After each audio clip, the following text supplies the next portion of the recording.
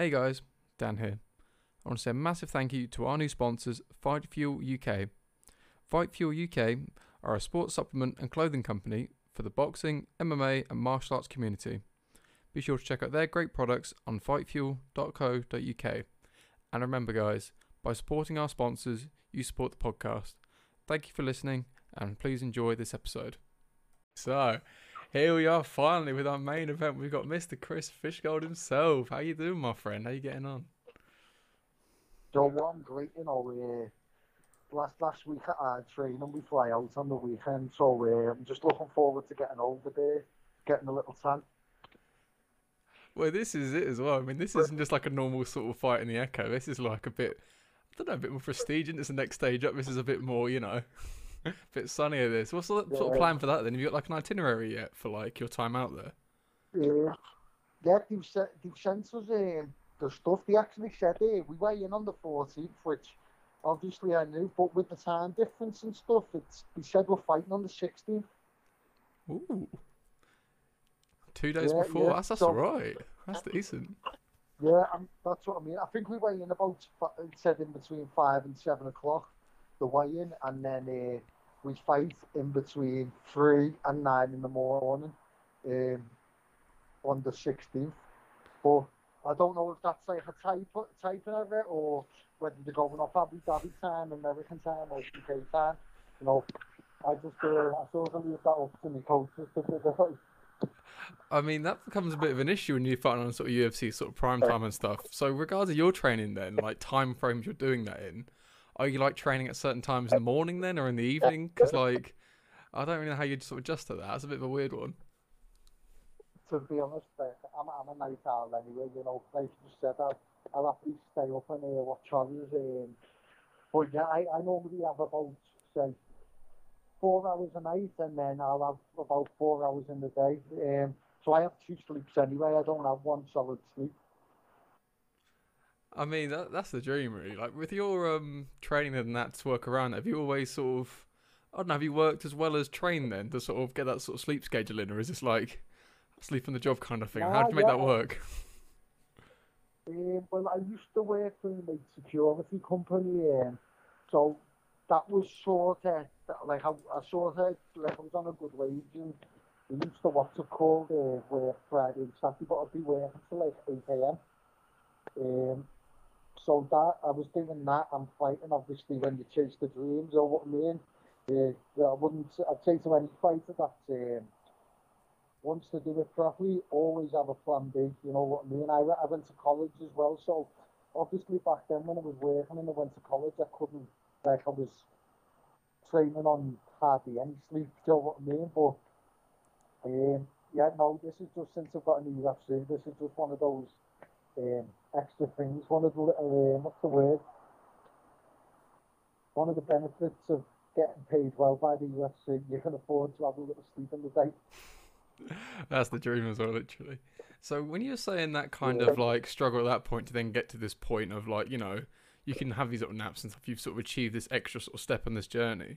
I hate the word journey, it's a bit of a cliche, but whatever, we'll go with it.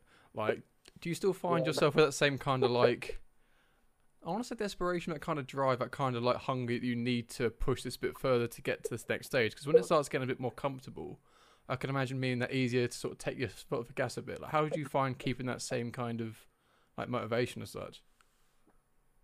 to be honest, I've had a, like you said, journey. I feel like everyone's only seen 10% of me, I've had a crazy up and downs fucking thing. At one point I was 10-0 and I never thought I'd fight again. In my head, I was done with fighting. And then 2 years out, I had a bit of depression and that, and then it took me to move to Thailand to get the love back for the sport. And so I've had ups and downs, but like the way I see it is, I used to do this shit for nothing. Do you know what I mean? Um, if I have to go back and work a full time job tomorrow, I'd still be fighting. So I feel like I'm a fighter through and through. So I I, I stay hungry and like stay wanting it by just wanting to beat the person in front of me. You know what I mean? I want to fight. I love to fight. Whether I'm fighting for £300 in the sports centre, to in the UFC. Do you know what I mean? It's the same thing to me. One person in front of you, one head, two arms, two legs. Um, I think in any sport and any aspect of life, whether it's your job, a fight, financially, you always want to be winning. It's in our nature. Do you know what I mean? If you ever go into anything and you know, and you don't want to win, I think you're doing the wrong thing. You know, I have a joke I say to the kids I teach, and it's knock knock, Who's there? second place. Second place, who? Exactly, no one I remembers love second it. place. You know what I mean? No one remembers it. It's all about winning. Now, there's a lot in there that's really interesting. So let's sort of pick up a few bits there. So when it comes to the fight itself, it's interesting the fact you're not putting any like excess weight on this. Like the size of the fight, the sort of results behind it, is kind of a like a secondary kind of thing. Like the fight itself is that own priority. Like whether it's your debut amateur fight or it's the next fight in the UFC, it's all the same kind of like I want to say respect. And then when you said about you had that sort of depression and that layoff to try and find a love again, was that kind of caused from throughout the sport itself? Was this like personal things that getting in the way? How did you find like I don't know, what did you have to do to reassess and rebuild yourself from that point? Let's put it this way. I'd probably say I was when I say depression, I was really down, and it was a little bit in my personal life, but also a lot of it was self-inflicted. You know,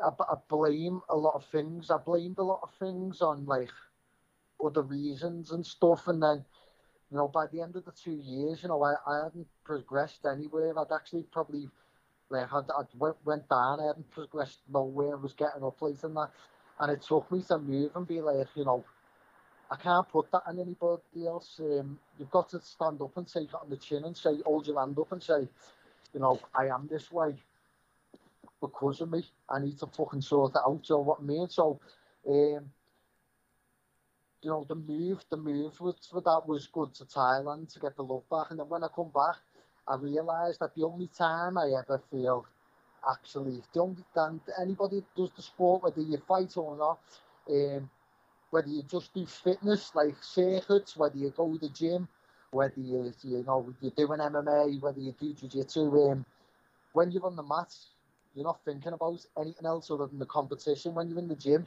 you're not thinking about anything else than smashing that thing, smashing that set you've got, smashing that circuit, you know. So I think sport as a whole helps people out. I think if it wasn't for this sport, yeah, probably be a bit difficult. It kind of broke up at the end there, but just to make sure I got this right when I sort of understand what you were saying there. So it's really interesting how you sort of took responsibility for what you were doing and the mistakes you were making and the sort of plateaus you were getting into. Because again, it's all too tricky when it comes to these kind of situations to sort of say, oh, you're my coach, it's your fault. You're my training partner, it's your fault. But you turn around and say, okay, wait a minute. There's a common theme here. I think it might be me. And then you sort of have to then try and Yeah. reevaluate. So what was it about Thailand then? Was it just a change of scenery? Was it just fresh faces, no pressure? What was the reason for Thailand Yeah. specifically? Let's just put it this way. When I say easily led, like I was living a bad life here. Let's put it that way. Like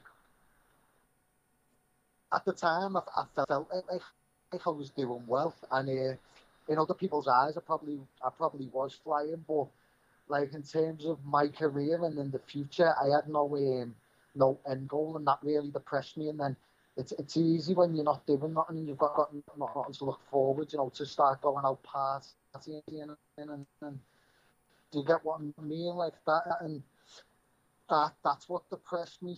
Um, Starting new, do you know what I mean? Starting new, I was 10-0. I already had the knowledge of the sport, obviously, because I was 10-0. So we just go back, get fit, get another fight on, and then let's go from there. Now, there's a few things in that that's really interesting. Again, like that concept of not having a goal, so you can't get that same discipline and same kind of drive and motivation to then having to, you know, go out and have fun again and then feel. I don't know, rebuild that kind of passion for it in itself instead of just the sort of, okay, go through the motions, the next fight, win the fight, then go back, and then just try and rinse and repeat. It's good to have that reflection to try and reassess. And now, one of my friends said he trained with you out in Thailand. Do you know Richard Mearns?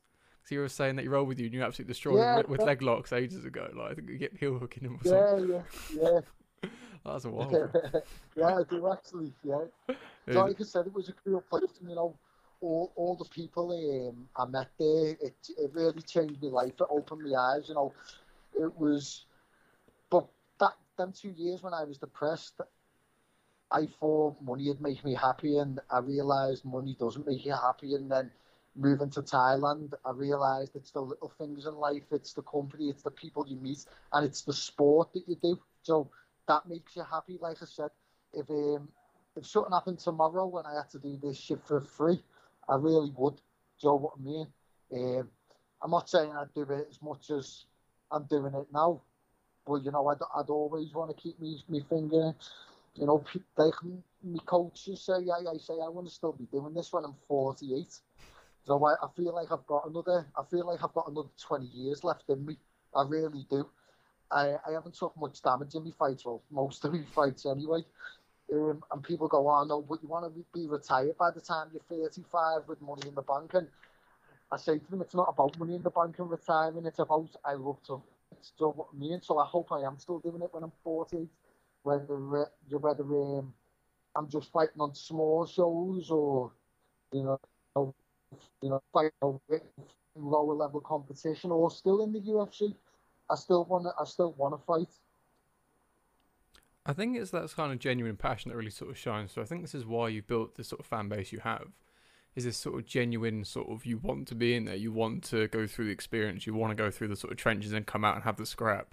Like, because you get a lot of people who kind of do it to be, the man of the hour, the person in the spotlight, to get that admiration. But it's good that you sort of even had that reflection to, remind yourself where the priorities are, not take your eyes off the prize. That instead of going through, okay, if I get X amount of fights, I'll make this amount and get in, get out. Instead, you're trying to take time to smell the roses and go to Yas Island and enjoy the sweet life and that sort of thing. So when it comes to but go on. Sorry, like you just said there, I got a lot of people into the sport, a lot of my friends and stuff to do it, because I really don't think you know yourself as a person until you've been punched in the face or you've been choked out, and you know how far your body can go. And I think it's very empowering to people to realise you're not made of glass. Do you know what I mean?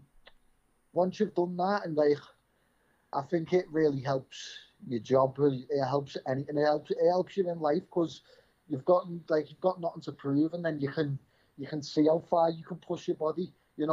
Mentally, you've took yourself to dark places in the gym. So, nothing's harder than being on the bottom, getting punched in the face, and having no energy left.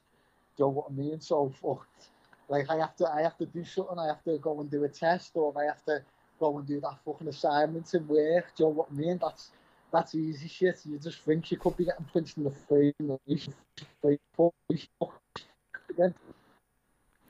That's it. Like people at work and that's thinking, I feel stress. Thinking, you don't know stress. You ain't been bottom turtle with someone peppering your face off. You don't know stress. Don't chat to me about stress. You ain't been launched on your head. You ain't been choked out. Shut up. You don't know anything. So, talk to me before MMA then. So, like you're saying about how empowered you felt from training and trying to build yourself up and build this mindset and everything else. What were you like before MMA? Were you a bit of a loose end? Were you okay? Just a bit shy? What was your sort of mindset and attitude like before you started training? To be honest, I think you need to. Not many people realise how long I've actually done this sport for. I started training when I was 14, 15, since when I turned pro at 17.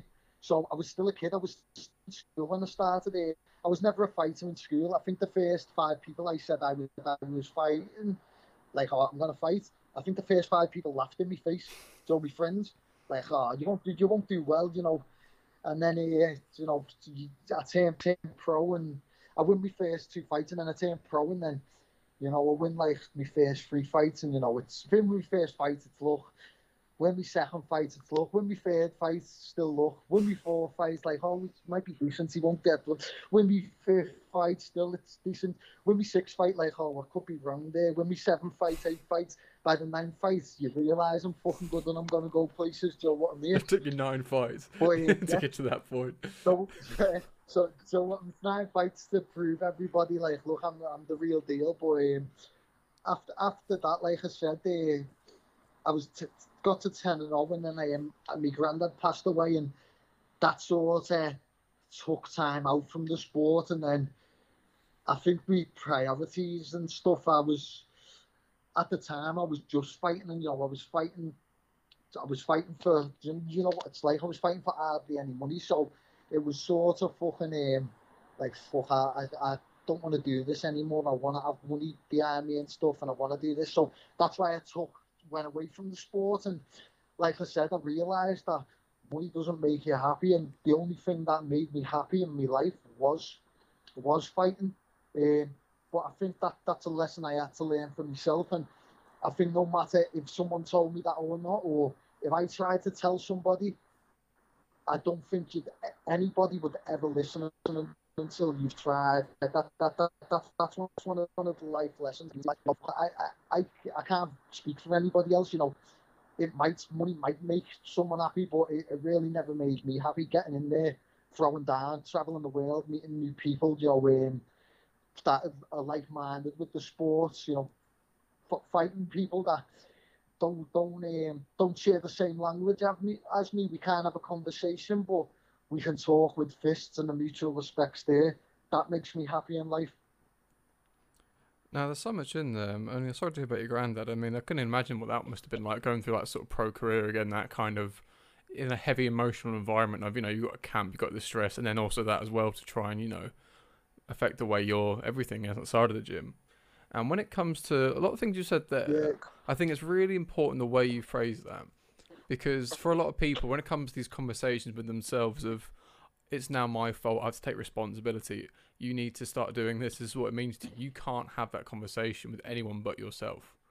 Because you can give anyone advice, but if they don't want to hear it, they ain't going to believe it. They need to feel it, they need to get to that point, they need to sort of get to that dark place where in the room on their own saying it's everyone else's fault.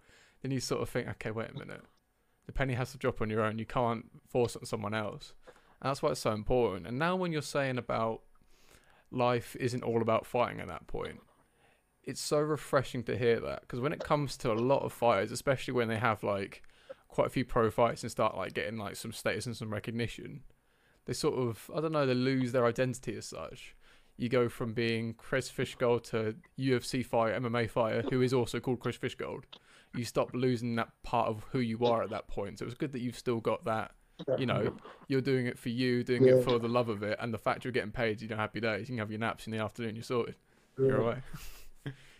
Yeah, well, like you just said, it means a lot. You're saying it's refreshing, and you're taking that in and listening to me, boy. How many fighters do you see that retire and then, like, 10 years later, they want to fight again, come out of retiring, because it's like, shit, what have I done? The only thing that they get depression because they've stopped the sport. And sometimes by then, the 10 years later, you know, it's too far gone. You've let yourself get out of shape, you know.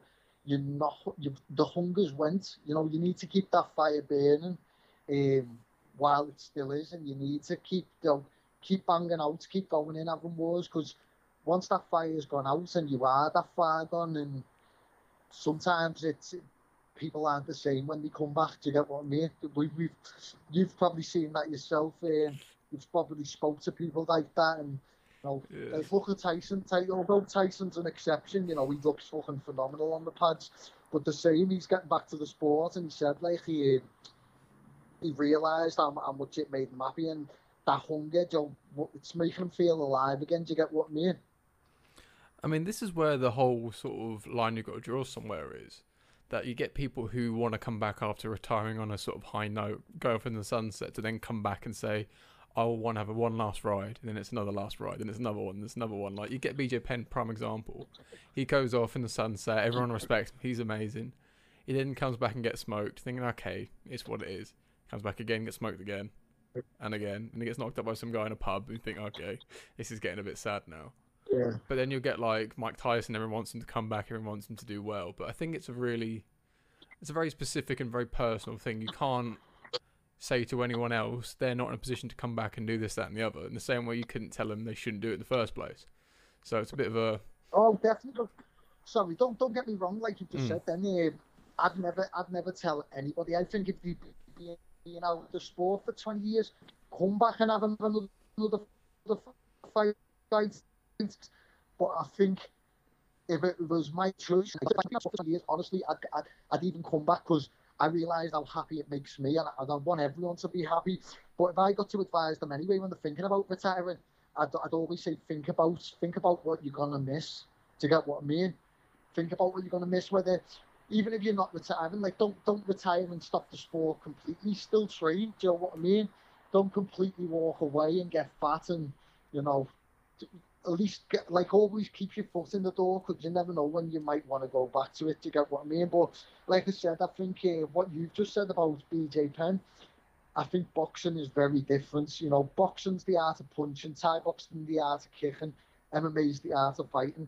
And I think the sport has evolved so much and it keeps evolving. You can't walk away from it. You need to stay. It's completely changed. Like I said, when I first started, I was a 15-year-old kid, and I got to the point when I was 17. I could come in the gym and I could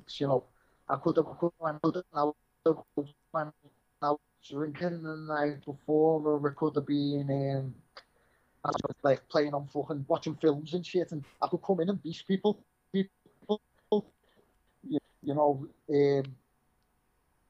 Now that much, and the kids coming up, and not just that, like I said, like even some of the techniques that are going around now, you really need to be on your fucking A game. You need to have that 8 hours sleep and live like a monk, because if you come in and just like even a little bit tired, or you're not all there, or you're thinking about something else, you will get beat up by fucking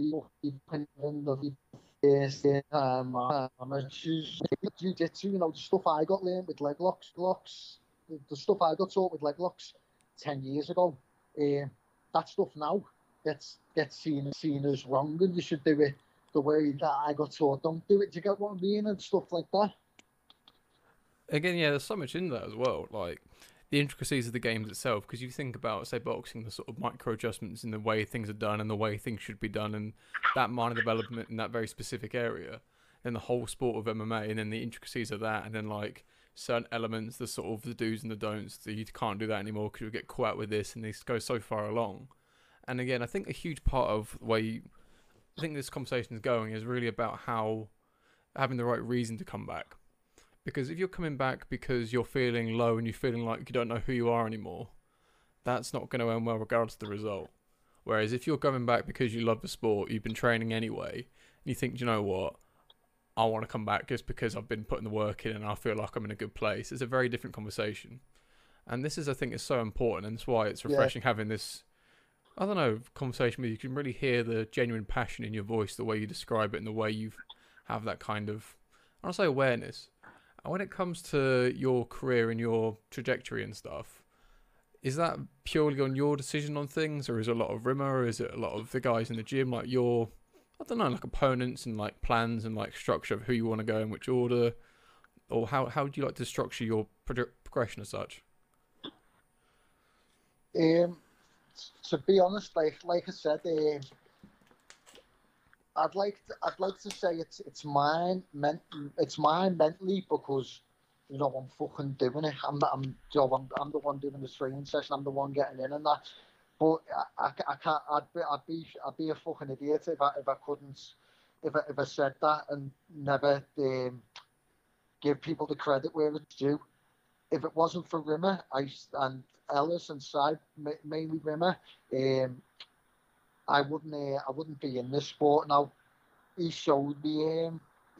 He always had this idea in his head that I was going to be in the UFC and I was going to be a champion even before I ever knew it. Do you know what I mean?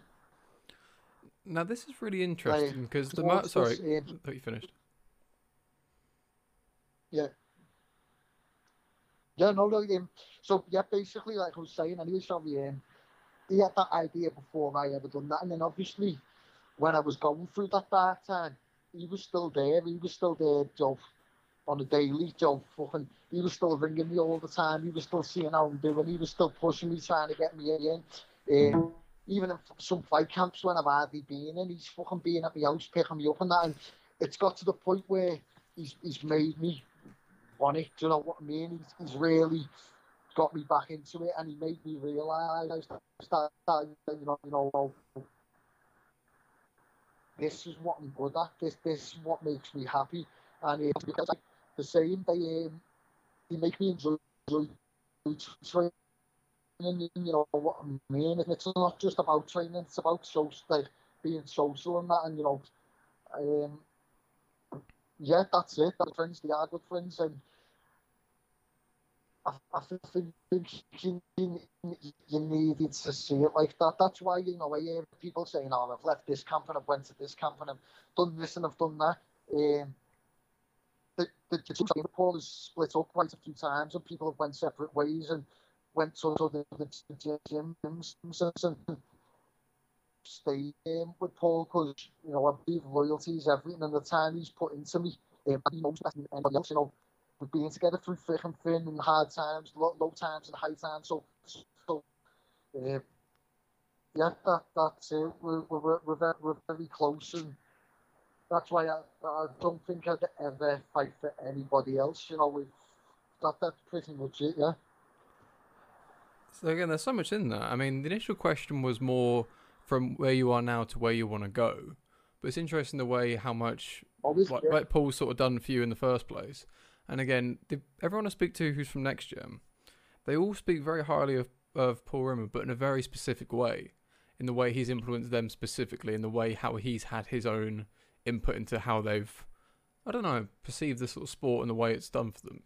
And something you said there about the sort of camaraderie, if I got this right, the sort of being with these guys all the time. It's not just peeking for a fight camp and then the sparring and stuff. No, it's the gym banter, it's this, that and the other, it's the atmosphere, it's everything.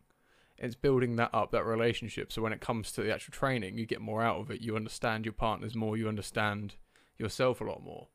Am I right in saying that? Just making sure I didn't misinterpret that. Yeah, definitely. I know people say the gym's like a family, and it really is like a family. But you need to look at other fight teams. A lot of fight teams, you only need to look at fighters and who made them, who got them where they want to be. Do you know what I mean? Like, there's no homegrown talent in them. There really isn't. Other people have made them and they've left, or they try and poach fighters. Like Paul is scratch. Before I went to Next Gen, I couldn't throw a punch. Do you know what I mean? Same with a lot of the amateurs, and Paul's taught them everything they know. And like, how close are you to someone till you've seen them grow up and you have taught them? Do you get what I'm saying? I mean, this is it. So what point are you really close to that stage? I mean, it's all well and good hitting pads and looking good for a video on Instagram, but if he's not seen you getting beaten up and sparring and crying in the changing rooms, is he really a coach? And like, at which point is it like, you need that kind of like a bit more real, a bit more beneath the skin, a bit more, okay, I need your help as a coach. I don't need a trainer to hit pads. I need someone to, help me get somewhere and understand why I'm going wrong. Yeah, well, like, also, like I said, you need to remember, I've done it since I was 14, 15. When I was growing into a man, obviously a lot of the stuff and values I picked up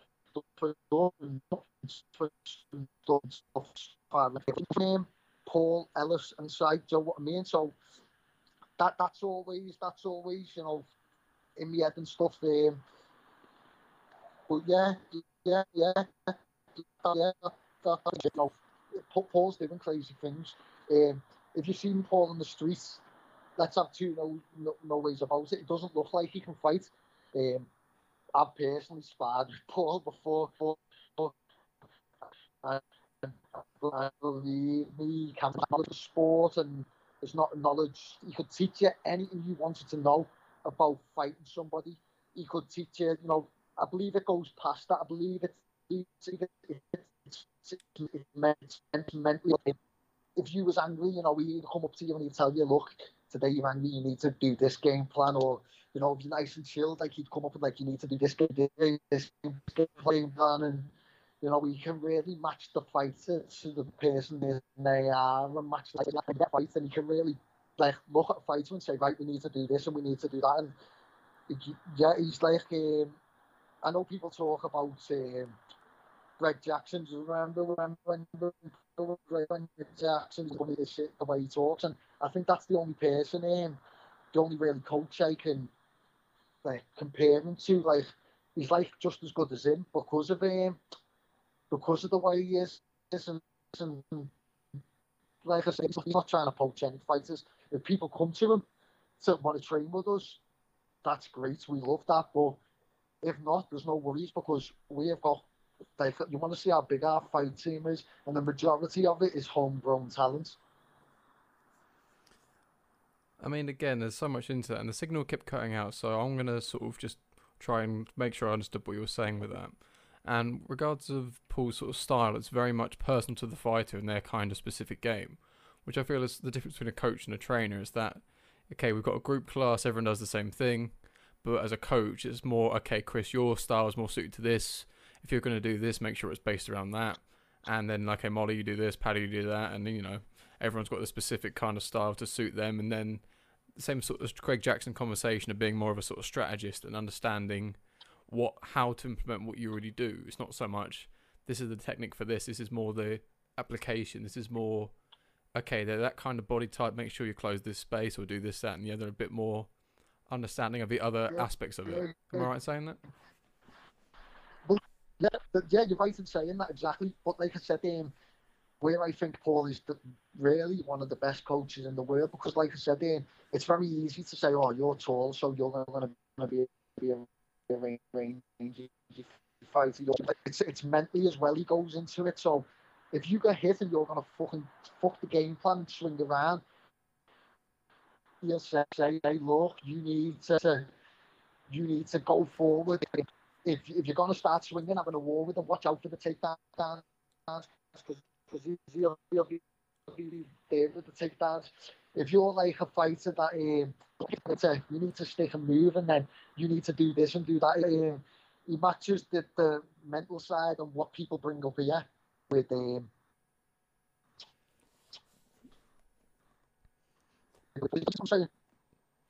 yeah, sorry, the signal's quite bad. I'm not sure what's going on with it, but I'd say what you're saying there, just make sure I've got that right, is again the mental aspect of how people think and how they perceive certain situations. So say if someone's not good with stress, they might panic and throw wild shots. If they're a bit too calm and can't pull the trigger, it's more a case of making them do certain things to then instigate that kind of thing. And again, the mental side of MMA is so interesting because, again, it's one thing training it in the gym, it's another thing on the night itself. Like, how different is your training to the fight itself? Are you with a sort of kill or be killed mindset in sparring, or is it quite playful and then you switch it on in the cage itself? Or how do you find that transition? I always try and make it kill or be killed. You know, I don't hold back some of the hardest wars I ever been, and vice versa. If I go with someone that doesn't spar like that, sound, you know what I mean? I do believe in I want to be in it for a long time, so it's not good having all them wars all the time. Paul basically keeps me thinking, keeps me feet on the ground, keeps me not going and having a war, because it's very easy for anyone when they get tired to bang out, and I'll hold my hand up and say, look, when I am tired, I will just swing. I will cover up and swing and try and make it a war. Is that the smartest way? It's like he makes me watch out for certain things. He knows what to say to keep me moving. Mentally, he knows me as a person to make me a better fighter and what I need to be aware of.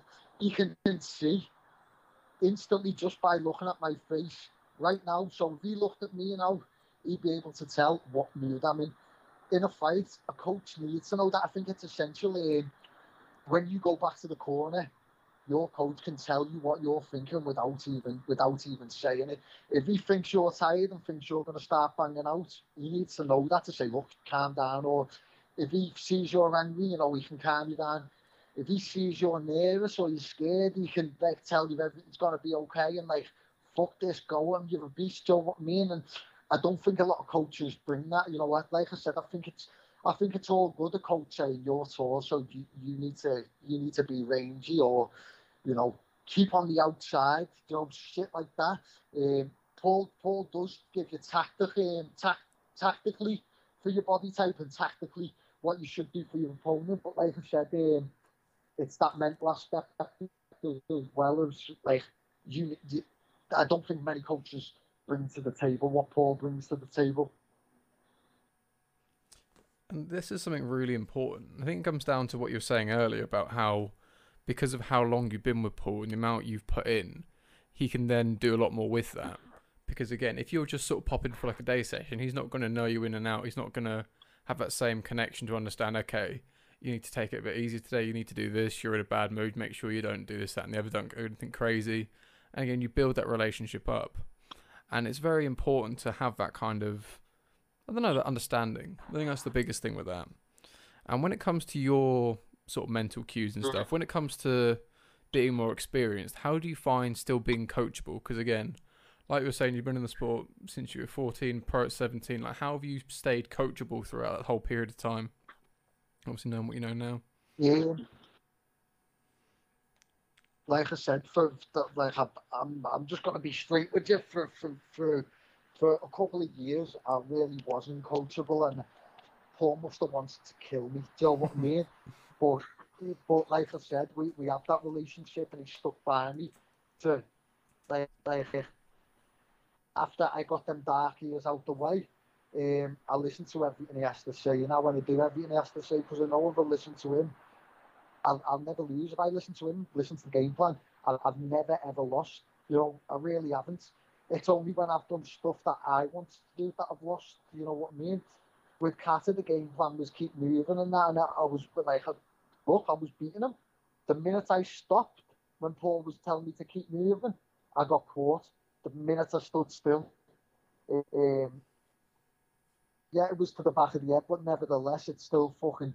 I still got put out. Carter was the better fighter on the fight. You know what I mean? On the night, that's the way it goes. Same with Mahwan, defender takedowns. I jumped for a guillotine, and that was it. Paul was telling me to play guard, and when I tried to wrestle up, I got caught. Do you get what I'm saying? So I've never actually lost. In the other loss in Thailand, I hadn't been with Paul for a year. I was training out there, and yeah, that's pretty much it. I know when I listen to him, I'm gonna win the fight. I just need to listen to him.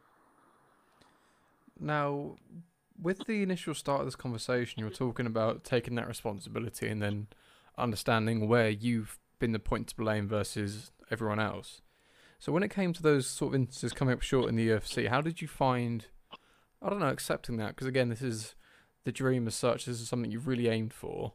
And then to come up short due to your own mistakes, how did you find accepting that situation? Were you quite reluctant to? Was it a case of, I don't know, get back in straight away and make the amends? How did you feel coming to terms with that as such? Every loss is always going to be heartbreaking. You know what I mean? Like I said, if you come out of a fight and you don't feel bad, you're in the wrong sport. No one remembers second place. Like I said, life's all about winning, being the best you can be at everything. And yeah, it was heartbreaking. I had a lot of people messaging me like, "Fucking hell, Carter was like 5-1 in the UFC. You got him on your debut. You'll fight anyone. You're a beast. You were beating him up until that point." That made it a little bit easier, but it was still fucking heartbreaking. So I did want to get back in there as quick as I could. And then one thing about me, once that happens, I'll never get caught like that again. I learn really quick. I evolve really quick. So that'll honestly be the last time you ever see me get caught. Do you know what I mean? Like that. Touch wood. And I come back and got the win, and then obviously I got caught obviously on the ground with Mahwan, and I was beating him. I was up 2 rounds, and I think like it doesn't make it any easier, but I go away and it is heartbreaking, but I know I look at the fight and I realise, shit, I've done this wrong. And that as a person makes me want to get back in to fucking try my new skills out and redeem myself. Do you know what I mean? Like, I got caught last time on the ground. Fucking watch me this time. I'm not going to get caught this time. I'll never get caught again. Do you get what I'm saying? I mean, this is always an interesting sort of transition. That when it comes to the emotional investment in the fight itself, the learning process of the troubleshooting of, okay, if I do this, it didn't work, why didn't it work, and sort of review and sort of rebuild as such. But then also the kind of progression as a whole. But when it came to the sort of mental side of that, did you ever feel you didn't belong in the UFC? Like, okay, so this is Cage Warriors champ, going to go up to the big stages now, I'm going to be the man, and then coming up short. Did you ever feel like, oh shit, maybe this isn't for me? Did you ever have that kind of self-doubt, or was it always a case of, okay, this is something I know I'm sort of destined for as such? No, I never had the self-doubt that I wouldn't belong there because, like I said, I'm more of a grappler and a wrestler, and Kat is one of the best strikers in the division. So in the UFC, full stop. And I was out striking him. You know, I showed I belonged there. I just got caught slipping. That was it. Do you get what I mean? Uh, I think, honestly, I truly believe 9 times out of 10 any other night, I believe I would have beat Kata. It was that once. I say that all the time. And then exactly the same with Makwan. Like, I was catching him. I showed I belonged there. I literally, you know, I got a kick to the balls and that took a lot out of me. And then when I started again, my head wasn't all there. And, you know, I literally just got caught again. It was just one of them things. 9 times out of 10, I fucking 19 times out of 20, I know it beat Makwan. Do you get what I'm saying? I showed up along there, and I'll like I said, though, not just that. I really enjoy the sport anyway. I see each fight as fucking hell. I get to fucking get hit and push my body and mentally see how far I can push myself, and I get to fuck someone else up as well. Do you get what I mean? I'm not getting nicked for this shit. So yeah, like I enjoy the moments of it. So why self doubt? If you're self doubting and stuff, you're not going to enjoy the moments. You know, it's like when I say to people, if you're always worried about what might happen, and like obviously I'm I'm not gonna lie, I'm scared. I sometimes have like scared of growing old. Do you get what I mean? Scared of growing old, but at the same time, I can't think of like what if this happened, what when this happened, because it just take away the enjoyment of life now. Like I, you know, you might lose. There's no point having self doubt because it really will take the enjoyment out of the life experience and the fight itself. It'll take the enjoyment about why you're doing it, doubting yourself, and then you know, when you start doubting yourself, it's like a snowball effect. It'll just roll and roll and roll and roll. You need to say, I believe you need to tell you, you need to believe yourself that you fucking belong there. I belong there, and I believe that any man with a head, 2 arms, and 2 feet, I've never went into a fight, and honestly, like every fight I've never lost, you need to remember that you can just anyone that doesn't believe me or doubt it, you really need to look at fights, look at all my fights. You know, I've been doing this shit since I was young. 18 wins, 3 losses, and 1 draw fight. I've showed I belong in there, and even the ones I've lost, I've never been lost. Do you get what I mean? I've never been beat up start to finish where you can say shit, you got fucked then. I've literally been either close. Personally, I reckon I won my first loss. Bad judge's decision. Hundreds of messages and that, and then I felt like I was catching him. I was showing that and now I can stand with the best strikers, and I'm not even a striker. And then he was going on about his boxing, and then I was fucking out striking him. I got the mark on me. I just got caught. So I don't think any self-doubt is there. I believe I do belong in the sport, and I truly believe I can beat any man with 1 head, 2 arms, and 2 legs. And again, there's a lot in that to sort of go through as well. So where that question really came from was more a case of, because obviously you've built up this experience, you've got this record, you've had these wins and all these performances, it's then when you have that next step up in competition that if you come up short in your first sort of outing, I just couldn't help but feel might be a sort of point of, okay, shit, now what?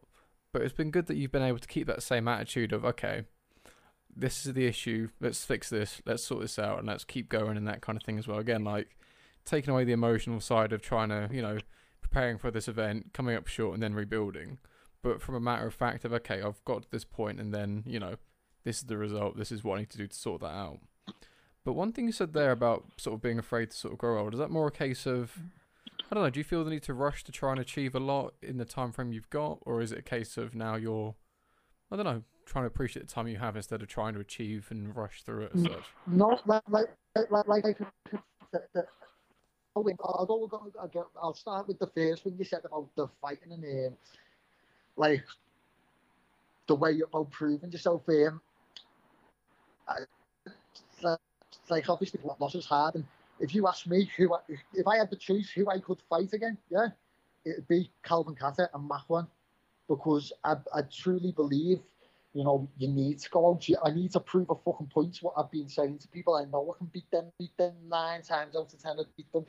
I literally just got caught, and I think like I've always liked Ronda, but I lost a little bit of respect for her when she got beat by Holly Holm, and then the next time she said, "I want to fight the champion." She didn't want to go back and fight Holly Holm. She just wants to go straight for the belt again. Like, do you get what? And avoiding it, do you get what I mean? And then that's why, like McGregor, I respected McGregor. He got beat by Diaz, and he was like, "Fuck that! I want to fight him again." Do you get what I mean? Oh, 100%. They're right and they're wrong as such. They're making sure their fighting pride of, I can beat that person is more important than the sort of belt and the status of being, I am the champion. But you become a sort of questionable champion because you are the best, but you haven't sorted that loss out. You haven't amended that kind of wrong as such. Yeah. That's it. And then with the question you said about the growing old, I love this sport, and I love my life, and I said I want to do this till I'm 48, whether fucking having millions and millions or not. I always want to do the sport, and I'm just scared that, like, I don't think it's anytime soon. But what happens one day when I can't do this anymore? Do you get what I mean? Like, what happens then? Like, what do I do? Like, you know what I mean, don't you? Like, I've seen a lot of stuff, and I see people. I was in hospital last year when I was just before I signed with the UFC. I had to have a hand operation. My hand was fucked, and I was on the ward I was on. There was like 5 old people, or 3 old people, 4 old people, and a young lad next to me. And I was looking at some of them and the way they were, and some of them had friends and family visiting, some of them never, and it was really sad. And then some of them was all there, switched on and could walk, and some of them couldn't. And it just got me thinking, like, when I'm there one day, it's, but I'm scared to grow old like that. But at the same time, I can't worry about it too much, because it'll stop me enjoying time right now. Does that make sense? Is that more about getting into that position of old and frail and the point you can't do anything, or is it more a case of being on your own, having not invested that time in sort of other people? What's your sort of point with that? I wouldn't say it's being on the own, because I think nobody has the choice. Nobody, you can't say being on your own, because some people just, it's not about investing the time. Some people just haven't got family. Do you know what I mean? I've got a great family, and I've got a great team behind me, and I've got great friends, and I try and be friends with everybody. I'm not a trash talker. That's probably why I probably haven't got as much fans as I should have. But I'd rather be cool with everybody and enjoy me fighting than chat shit. But I think it's more so about the old and frail. Like, it will be hard to look back at my fights and think, wow, one day once upon a time I was that strong and fucking all that, and then look at me now. Do you get what I mean? I mean, this is always an interesting thing. I think this goes back to where we almost started, where it comes to people trying to relive their glory days and people not being able to close that chapter as such. And again, this is something I feel it has to be experienced on your own. Like when you get to that point, I think you need to accept that with your own time and your own well-being to think, okay, this is something I've achieved.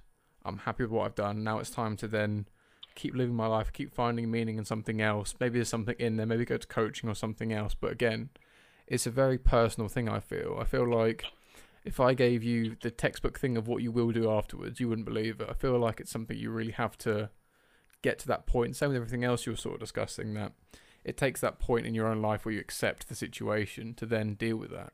Because as intimidating, as daunting as it sounds, it's very much like you can't believe it until you experience it. I can't help but feel.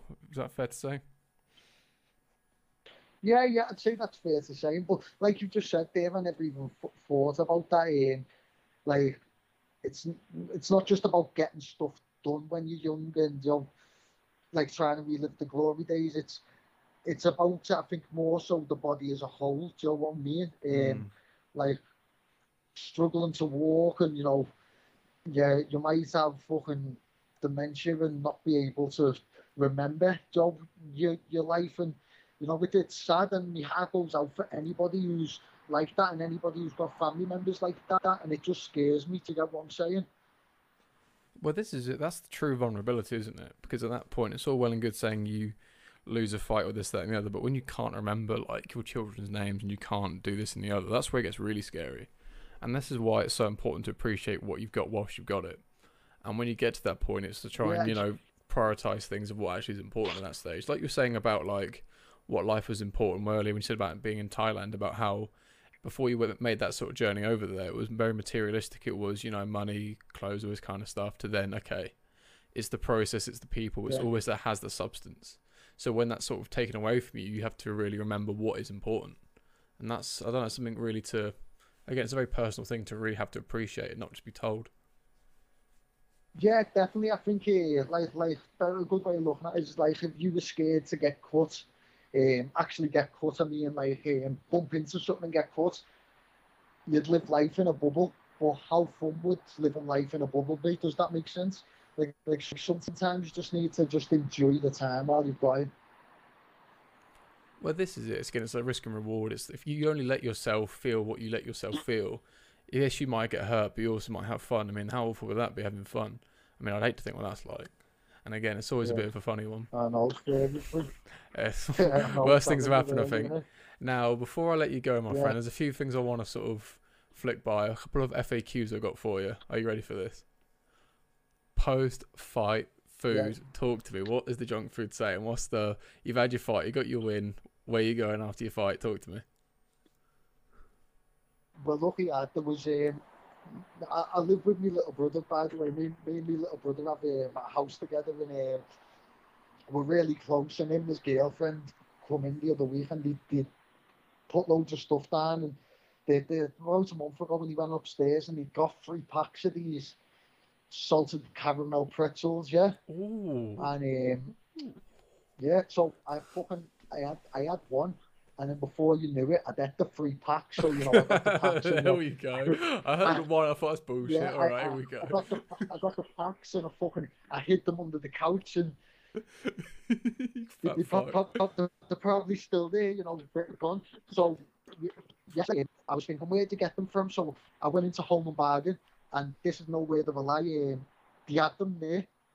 So I bought every single pack that they had in the shop for after my fight. So for mentally, just like in my head. So I know I'm getting that there. I love Ben and Jerry's, so I'm gonna be fucking eating that. But which flavour? Yeah, there's well you know what? Look, I got this flavour the other week. I think it's called Netflix and Chilled, and it's peanut butter ice cream with like.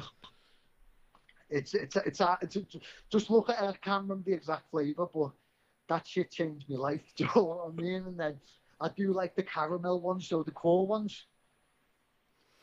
Now, this is, if everyone listening on audio, Chris has got the biggest smile on his face as well. I've never seen him this happy before. I've seen him win belts. I've seen him win fights. I've never seen him this happy before. Here we go. Oh, look. This is it. The core one's good, the caramel shooter one. But I've lately I say lately, by the way, I have been dieting just for my coaches, just putting it out there. Everyone listening. I have been dieting hard, not lately here, but yeah, I do like my ice cream. Other than that, if you're talking proper food, just I like the same as everyone, you know, burgers, stuff like that. I normally I'm gonna give myself a week to eat what I want, and then I won't get back dieting. But even when I am, I always eat smart. I try not to like I won't eat. I see some fighters eat till night, like they wake up and then the stuff stuff in their mouth till in the morning. Now it's like I'll normally wake up, I'll skip breakfast, I'll train, I'll have one meal after training, and then I'll teach all day or I'll train all day, and then I train in the night, and then I'll have one meal after the night, a big meal with like a treat, and that's pretty much it. Oh, is that it? I mean, Yeah, I'm just thinking when I of say those a big 8 meal, packs of like pretzels I want to see. But anyway, my friend, where can yeah, no, people find? Go on. like I said, that's the big meal in the night, isn't it? That's your dessert. The 8 packs of pretzels. No, what it's gonna be is Rimmer in the corner just feeding you pretzels between rounds. Rimmers between round and stuff. Think of the pretzels and You just don't be a throw them bitch, at you. one of them. You just keep chucking at you. Yeah, that's it.